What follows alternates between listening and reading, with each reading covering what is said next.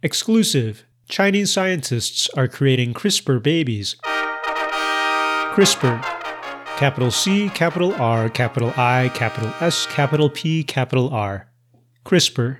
That headline that I quoted from the MIT Technology Review from 2018 is not talking about CRISPR babies in terms of the crispiness of our lettuce. No, it's talking about CRISPR in terms of the acronym that comes from genetic engineering and biology. And it's referring to babies that are perhaps being born with edited genomes or edited DNA via CRISPR technology. Okay, if everything I just said was a bunch of mumbo-jumbo, let's take a minute to break that down. As you may have guessed, because everything is capitalized in CRISPR, CRISPR is an acronym, a biology acronym, but it's become kind of an engineering acronym too, because biomedical engineers and chemical engineers use this molecular tool, biological tool, to edit and engineer DNA sequences and maybe engineer biological organisms in the future. Who knows? The acronym CRISPR stands for Clustered, Regularly Interspaced Short Palindromic Repeats. I love all of those words for their vocabulary, but put it all together, and what it means is CRISPR describes a family of repeated DNA sequences, repeated patterns in the DNA of bacteria and in another type of organism that looks a lot like bacteria, but it's not bacteria. It's called archaea. So CRISPR is this family of short, repeated DNA sequences in bacteria, and it's kind of like a big part of the so-called immune system of bacteria. So just like people like us, we have immune systems that protect our bodies from invaders. Well, bacteria, they've got their own response to protect themselves from invaders, invading viruses, in fact. CRISPR is part of that system. Viruses might have invasive DNA, and they try to inject that DNA in bacteria, which the bacteria doesn't like. That's gross, right? The bacteria is like, get that out of here.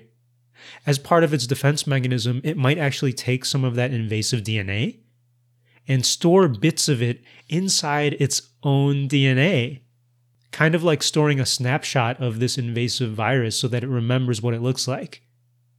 Not only that, this CRISPR DNA also helps the bacteria generate proteins that recognize those invasive viruses again, and it helps them cut the DNA of those viruses too. So basically, these CRISPR regions of bacterial DNA and archaea DNA remember invaders, and when the invaders come by again, CRISPR helps create proteins that cut up that invader. Isn't that weird? So when you go to the store and they put up pictures of people who've shoplifted and they say, don't let this person back in the store, that's kind of like CRISPR, except CRISPR is actually going to go out and cut that guy if he comes back again. So CRISPR helps the bacteria cut up the viruses that are invading. Well, we can create those short patterns of CRISPR DNA too and attach it to our own proteins so that we can cut the DNA of bacteria exactly where we want to cut it. Which is amazing because then biologists, biomedical engineers, chemical engineers can cut up, edit, and maybe engineer biological things precisely how we want to. Isn't that strange and powerful and neat and terrifying? CRISPR is our engineering word of the day.